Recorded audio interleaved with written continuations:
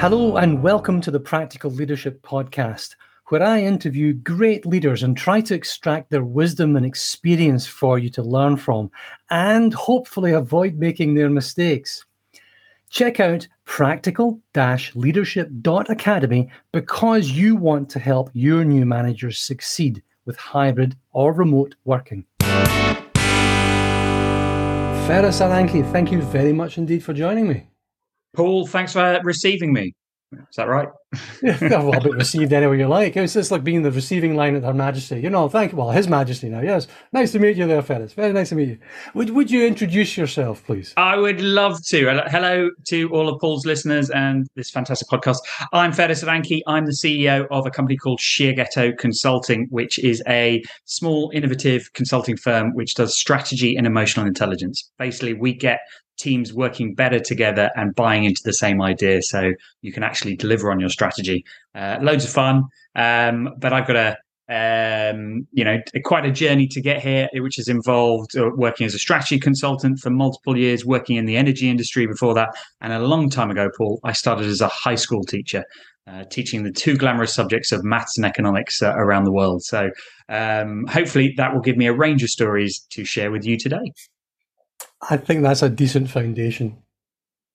That's definitely a decent foundation. I mean, Centrica, Ernst & Young, Beringa, and yes, I mean, where else do you want to go from? Yeah, certainly. Plenty of company experiences and different companies, but also when you're a consultant, you go in and out of organizations. So That's the thing. Absorb a lot of information. That's one of the reasons I love it. And you unashamedly borrow good techniques and learn about bad techniques so that you don't recreate them. So I like to think I'm a walking encyclopedia of good and bad management practices. Well, there's the good artists borrow, great artists steal. I'm an unashamed thief of other people's good ideas, with credit, of course, where you can remember where you found it. Of course. Absolutely. And in terms of the bad practices, oh my God! I mean, I've always thought that there is a trail of destruction left behind. Well, me in particular, but every bad manager out there. A trail of destruction. All these people that you were experimenting on unwittingly and unknowingly over the time, trying stuff out. What was the point in your illustrious career where you first ended up being a manager?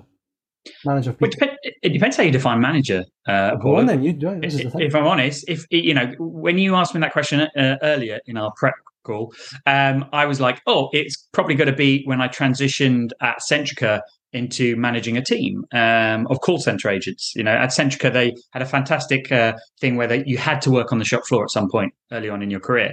And before you got into sort of more cerebral jobs. And so I transitioned from being a call center agent into running a team of 20 agents. And that was a baptism of fire. Paul, I remember my first meeting, I did one-to-ones with everyone in the team. And there was this older chap who'd been a call center agent for 30 years, whose opening sentence to me involved multiple swear words, which along the lines of, "What the hell have you got to teach me? You're not even old enough to shave." So it was a very tough confrontational to inspire, motivate, and lead those people. But actually, the reason I reflected is, do you know what? The reason I could handle that conversation was because for 5 years I had spent every day managing 30 little people into learning. And they'd bring their challenges every day. They would bring their reasons they couldn't do their work. They would need motivation, inspiration. So actually being a teacher was fantastic for secretly teaching me how to manage others. My mum was a teacher for, 35 years, something like that. She retired as a head teacher. Yeah. And it's one of the reasons I got into digital learning, and I'm a consummate learner. I call that myself. I like to learn lots of new things. I have huge respect for teachers, given that I've got two small children right now, and the amount of crap that they have to go through, the work that is involved in the prep, and their concept. It's like they're being on stage. I mean, managers, leaders are on stage anyway. You're always performing, not necessarily faking anything. I don't mean that, but you are there as a presence and present, and being present all the time is very tiring. But, well, with 30 little people, Aye, good. What's your biggest takeaway from that? How did you transfer? How would you advise somebody? What would you take away from being a teacher and then advise somebody being a new manager? I think the transition. I learned very many valuable lessons as a teacher. One is which transfers as a manager. One was be prepared for anything. Literally, you cannot think through every scenario that might be presented, and usually they're around emotional and things that are happening to the person. And by the way, you don't have to be an expert at those. As a manager or as a teacher, there's no way I could have dealt with all the challenges that were going on at home, because I wasn't trained. But it is about being the first port of call for that and knowing how to get others to come in and help you, or sort of being a signpost to the right sort of sources of help. But a lot of teachers, a lot of early managers think they have to solve every problem, and that can overwhelm you and consume you. And you need to kind of just shift and say, actually, no, I'm just kind of like the switchboard operator that they first call, and I need to know where they can get help. So that was a key lesson, because early days I tried to solve every problem and beat myself, because there's a lot of stuff that goes on when you have 30 children, each coming from different homes and different challenges. And then another key lesson is, while in your head you want to be the cool, fun, really approachable, lovely person because you think that's who you are, it actually sets you up to be a lot tougher if that is how you come across initially. I was told very early on by one of my fellow teachers, who pulled me aside and said, look, you've made a mistake here. You've tried to be the cool young teacher. They're now going to walk all over you, because you cannot dial it back to be the tough. He said, you always got to start tough, lay out the rules, and then you can ease up. You can never do it the other way around. So he was almost like, this first year of your teaching career is a write-off, because now the kids are just going to trample on. But next year, you have to learn from this. And I think it's the same as a manager. While you want to be everyone's friend, while you want to be everything, you have to lay out the boundaries, the rules of engagement, and then you can ease up. But you have to be very clear and transparent to people what you expect from them. I was talking to a very smart lady, Flo Broderick, fairly recently. She's the CMO at Carto, and she was saying that you go to work to be respected, not necessarily liked or loved. Yeah. Which is, I think, is a good way of putting it there. I mean, and the fact that you don't need to know the answers is, as soon as you learn what coaching is, and you discover just how incredibly powerful half a dozen good questions are. And as you said, then signposting people towards resource, signposting people towards other people, and not needing to know the answers. The best part is that you could look, well, I suppose if you want, you could look great, but not knowing the answers. Yeah. What to do about this? Well, I don't know. What would you do? What's the situation? Well, it's this. And what would you think? What's stopping you doing that? That. Where do you want to get to? Here. What are your options? That one. Which one do you think you could do first? This one. When are you going to start? Tomorrow. That was wonderful talking to you, Paul. Okay, fair enough. That's it. That's the gig. So, if you were to say how to be prepared for anything, how do you prepare yourself for anything? You can't prepare yourself. Well, you can't. I mean, you can, right? I do a lot of pre-mortems with companies nowadays, which is a pre-mortem is you pick something, and I can see you're not, but you pick something and assume it's failed, and then you run through all the reasons it might have failed. So you could do an element of that, but and a healthier bit of that is to be prepared. But what I mean by being prepared is more on your side, your own self-awareness, your own self-preparedness. Like I said, my initial reaction when all these challenges came at me was, I must solve all these things. And part of it was addressing, why was I reacting like that? And kind of understanding myself and putting in place some techniques to go, actually, that's okay. I don't need to do that. So, so it might be that you really stress out. So how do you calm yourself? Or it might be that you become super frantic. So how do you keep focus? Right. So a lot of that being prepared for anything is actually understanding yourself and applying some self-management. So I think being for early managers, a lot of it is about learning more about yourself as much as it is about managing your team. Physician, heal thyself, first of all. Yeah. I mean, a lot, I think, of what leads from knowing yourself leads you then into understanding other people. If you really want to understand other people, you have to start with knowing yourself, because you are other people. in many ways, shapes, or forms. But you need to do that. You need to build those relationships. Yeah. And I think it can take a very long time to build a good enough relationship where you get to the point where you can have those sorts of conversations, or people will come to you. Now, do you think is there a way of building relationships faster? Oh, 100%. A lot of what I do today is about building relationships very quickly, because companies, teams are far more successful when people are all collaborating, working well, and there's a level of trust. Now, what's the simplest way to build a relationship quicker? It is the fact, find something you have in common with the other person. Really, really simple technique. When two human beings find something they have in common, they are more likely to work well together, or better together, I should say. And it can be anything. So a really quick exercise I do with every team, or at the start of every meeting, is literally get into a pair, get into a three, and you've got 5 minutes. You have to find the most interesting fun fact that connects the 2, 3, 4 of you. And the team that comes back with the most interesting fact, it can't just be we're all human beings, will win a small prize. Right. So this gets the creative juices going. It gets teams to sit there going, right, what foods do you like? What films do you like? Which countries do you travel to? They literally rattle through in 5 minutes about a week's worth of conversations. And suddenly you've got people going, and that will form the conversations after the meeting in coffee groups for the rest of the week. And, you hand out a small box of chocolates or whatever. But the real prize is suddenly you've got 20 people who maybe only knew each other a little bit or not at all, having a whole bunch of conversation starters and reasons to look out for each other and just care a bit more about the other person. I love that. So find something in common. I mean, that goes to, what's this? It's Robert Cialdini on influence and persuasion. And one of the big things that people like is liking. I want to agree with people who are like me. Yeah. So this is the social aspect of it. What else could you do to shorten that relationship building time? So, I mean, these are simple things. So find ways to connect and find joint tasks to work on. The sooner you stop looking at each other in the eyes and you're both looking at the same thing together, the quicker you'll develop a relationship. Right.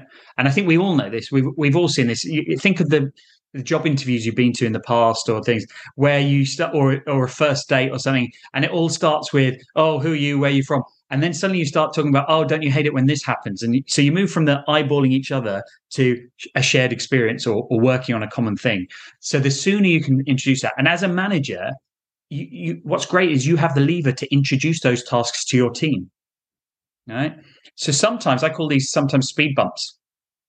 I encourage new managers to create small tasks, even if they're not necessary, to bring people together. Right. And it's why people often groan at team bonding sessions, because they're the kind of clunky version of these. But that's why they're effective. And I actually sometimes say to teams, I don't care whether you like or hate this. You will grow closer at the end of it, even if it's just for your shared hate of me and this stupid activity. And they all laugh, and then they'll get to the end. And that's why I have senior executives doing stupid things like kung fu, in fields. I have them singing at the top of their voice, even if they hate it, because I know they will be closer for it after the small task. Yeah. The singing thing, actually, I think is incredible. I mean, I love my music, and I've been doing amateur dramatics forever, singing and dancing and musical theatre and all that sort of stuff.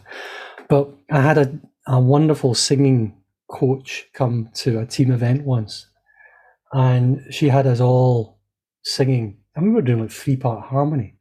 And this is just a random bunch of people that I've hired over the course of a few years. There was 20 of us or something like that.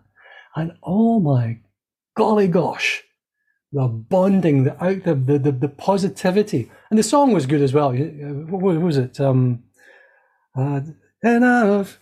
So the one they sang at the end of Ghostbusters 2, where the big things anyway, it doesn't really matter. It's this fabulous uplifting song. People would just really, really enjoy doing it. I mean, everyone was getting into it. Even the people who say, oh, I don't sing, I don't do anything. Me. Yeah. Everybody's getting into it. But you're right. It's when you have these shared moments. Yeah. That's incredibly powerful. Wonderful. I like that. So how do you build a relationship per day? That's a fast way of doing it. Okay. Yeah. Was there an event or mistake, perhaps, that taught you a lot? Oh God, yeah, loads of them, and they still happen all the time. But um, do you know what? Yeah, and it depends what kind of learning you think. I've had events where I've screwed up massively, and most of these events are where I failed. I'll be honest with you. Um, I was I was on another podcast. I know you shouldn't talk about another podcast when you're on a podcast, but I was on another podcast recently, Paul, which was called "The 10 Greatest Lessons You've Learned in Your Life." Initially, I went on this podcast and I thought, I don't have 10 lessons to share. And I started jotting down lessons I'd had in my life. And when I looked down at the piece of paper, there was about 42. And I went, oh, now I have to pick 10 of these. But the common theme between all 42 was they were all when I'd screwed up massively. Oh, something had gone wrong. Not very few of them when were positive, when a massive positive thing had happened and I'd learned from it. And that's the reality of life, right? You trip up, you learn. And actually, I do a lot of training, coaching at the moment, and I actively use this as a way to accelerate learning. Like, I bruise egos very early on. I set tasks that are designed for people to not succeed, so that you pique their interest to actually learn and go, do you know what? Maybe I'm not as good as this as I thought I was. I should pay attention here. And again, I'll be transparent about that, because you'll always get someone go, no, well, I can do this. I can do it. So yeah, I could literally reel off loads of failed activities. So I guess what kind of learning are you after? And I can dig up an experience from my past where I've failed that has given me a learning in that arena. Do you know what? I think what you just said was actually meat enough. There we are. The idea of putting people in a situation intentionally and with positive intent and with due care and attention to everything else, where they have to work, and then you hook that into the joint task to work on, and you hook that into the finding something in common. There is this theme here that I think is coming out as we talk here, Faris, of getting people to a place where they wouldn't otherwise get on their own. Yeah. Yeah. Yeah. And I going back even further in our conversation about what makes a good manager and how do you handle it. A lot of it comes from my self-awareness. I really have kind of reflected on what helped me move the dial and get a bit better. And I really put myself in the position whenever I'm designing something, like, how would I feel at this very moment? I'd be, God, this is boring, or good, God, or whatever. And so I use those feelings to get the best out of people, and really redesign things to get to really change the dial for them. Yeah, I think it's frankly, it's the only way to fly. Yeah, exactly. What are you working on at the moment? So I'm working on some super exciting stuff. What I love about the work that I do is quite varied. So I'm working with a professional services firm on new training programs for their new managers. I am working on a large change program for a drinks company. So how do you get people excited by what is basically an IT change, but is going to impact all their lives, and make sure that they feel positive about it. I am working with a bunch of tough-nosed traders to get them to work better as a team. So, it's very varied, but equally, I like having a bit of a portfolio career. So I do a lot of speaker events, and even have the privilege of a friend asking me to write a few chapters of his book. So lot of things that keep me busy. And I guess I'm one of these people that if I have time in my diary, I'll go, oh, I'll do a new project, which is probably a very stupid way of living my life. And my family usually try and talk me down from it. It keeps you off the streets. It could be dangerous. It keeps me off the streets. Yeah. You'd be roaming the local neighbourhood, going, consultant available. Curtains are shutting, the doors are locking as you're walking past. No more change. Yeah. The child catcher in Chitty Chitty Bang Bang was. That's the one. Lollipops. Me. Yeah. Strategic lollipop. Oh, okay, we're taking that one too far. For younger listeners, that reference is very dated, but don't worry. What are you reading just now? What do you listen to? So, a key part of my working days, I have 6 work phases, I call it, and my diary is blocked out. And one of them is absorb new information. So I try and do an hour a day of knowledge absorption.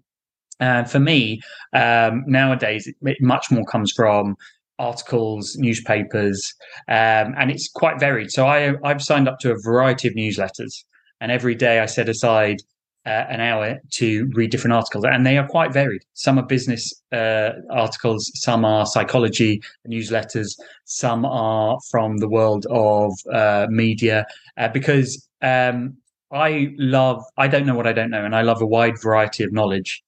Because I never know what one piece will be useful. Now, the key is with Absorb is active learning. So not just reading all these things. I've actually got to do something with it.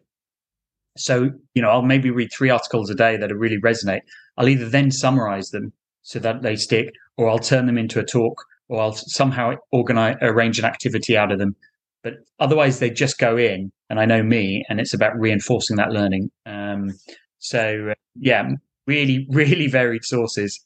So just this morning alone, I've read about aerospace, some new advancements in biomedical, and a bit of crypto world. And now, none of those am I an expert in, but I'm fascinated to learn about. Have a little bit of knowledge in each of those areas. I love the idea of the active learning because I'm very conscious as well. I mean, I love to read all sorts of stuff like that, and there's I try for a book a week, and it's a bit bit much, frankly. It's more like 1 every 2 and a bit, or maybe 3, something like that, because you get other stuff to do. But if you just trawl through something, or you're picking the highlights or whatever, it's pointless. Because, pointless for me anyway. I try to turn it into either a course or a bullet pointed list or something that I can teach somebody. That's the biggest one for me, is if I can turn it into something I can teach or share in a coaching session with somebody around a topic. Yeah. And then coach on that framework or that idea. That's how I get it stuck in my head and find it useful. Because what's the bloody point otherwise? Well, yeah. I mean, you can look back and say I read 52 books this year. Well, what you do? Good for you. Yeah, well, good for you. Well, I mean, data. But yeah, you're absolutely right. And I think this is a key part about knowing yourself. A lot of us haven't worked this out yet. Until I was made aware of this, like, what kind of learner are you? Yes. There's the three types. Obviously, we all absorb but how do you reinforce that learning?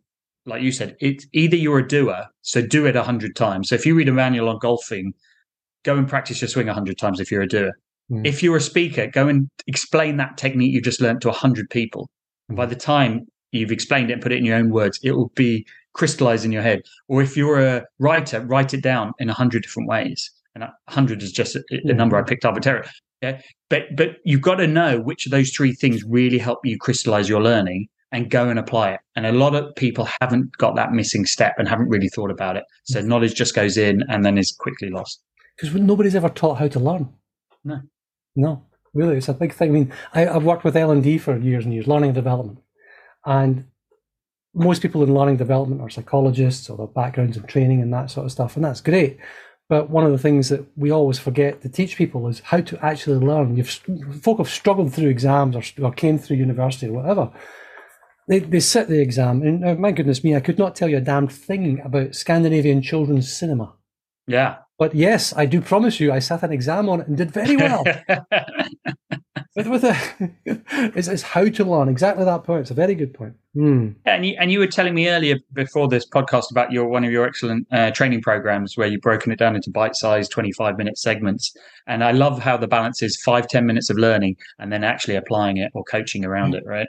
Because that should be the balance. Absorb a little, practice a lot. And you think how we're taught at school, it's actually sit and absorb for 2 hours then go and do some homework on it on your own without any help or guidance. All right, okay. And thankfully at the moment, I mean, there's lots of people talking about how bad our schools are and all that, but thankfully at the moment my experience with my kids is that it's very action oriented. It's very, the bias is for using the thing. They're not sitting there doing je suis, tu es, nous sommes, vous êtes. They're actually learning hello, my name is, and how about you sort of stuff. They're actually doing it. Yeah. Hopefully, long may that continue, because my kids are only in junior school just now. They're moving up. I don't see it continuing, unfortunately. I think I can imagine the high school is back to, and this is the table of elements that we will now memorize, name, but that sort of nonsense. Hopefully not, but we'll see. What would you like to thank younger Faris for doing? Well, I would like to thank him for taking the risks that he took. I wouldn't be here today without putting myself into some uncomfortable positions, which at the time I really was like, why am I doing this? But I now have a mantra, which is run towards the wrecking ball, because I, in hindsight, can look at all the benefits I got from taking that risky step, which at the time, now I wouldn't consider risky, but for 13-year-old me, going and talking to someone who, I felt was like, oh my God, my world's going to end, to, 17-year-old me going off, traveling around the world and living in a random country and these sort of things. I'm really glad that I took those risks and I'm reaping the benefits today. Lastly, then, your coordinates. How can people find you? They can find me by just tossing a coin in the sky. No, just throwing a dart. Throw a dart. The best places are come and visit my website, company website, which is www.shiageto.com, and Shiageto is Shiageto. Or the other really great place that I hang out a lot is LinkedIn. So Faris Aranki. Look me up and let's just keep the conversation going there. Faris Aranki, thank you very much indeed for joining me. Thank you very much, Paul Morton. That's a wrap. Thank you for joining me today. Your homework is to leave your 5-star review, and please, any comments you have, you really help me to improve every day, and it also helps people to discover me online. You should check out practical-leadership.academy because you want to help your new managers succeed with hybrid or remote working.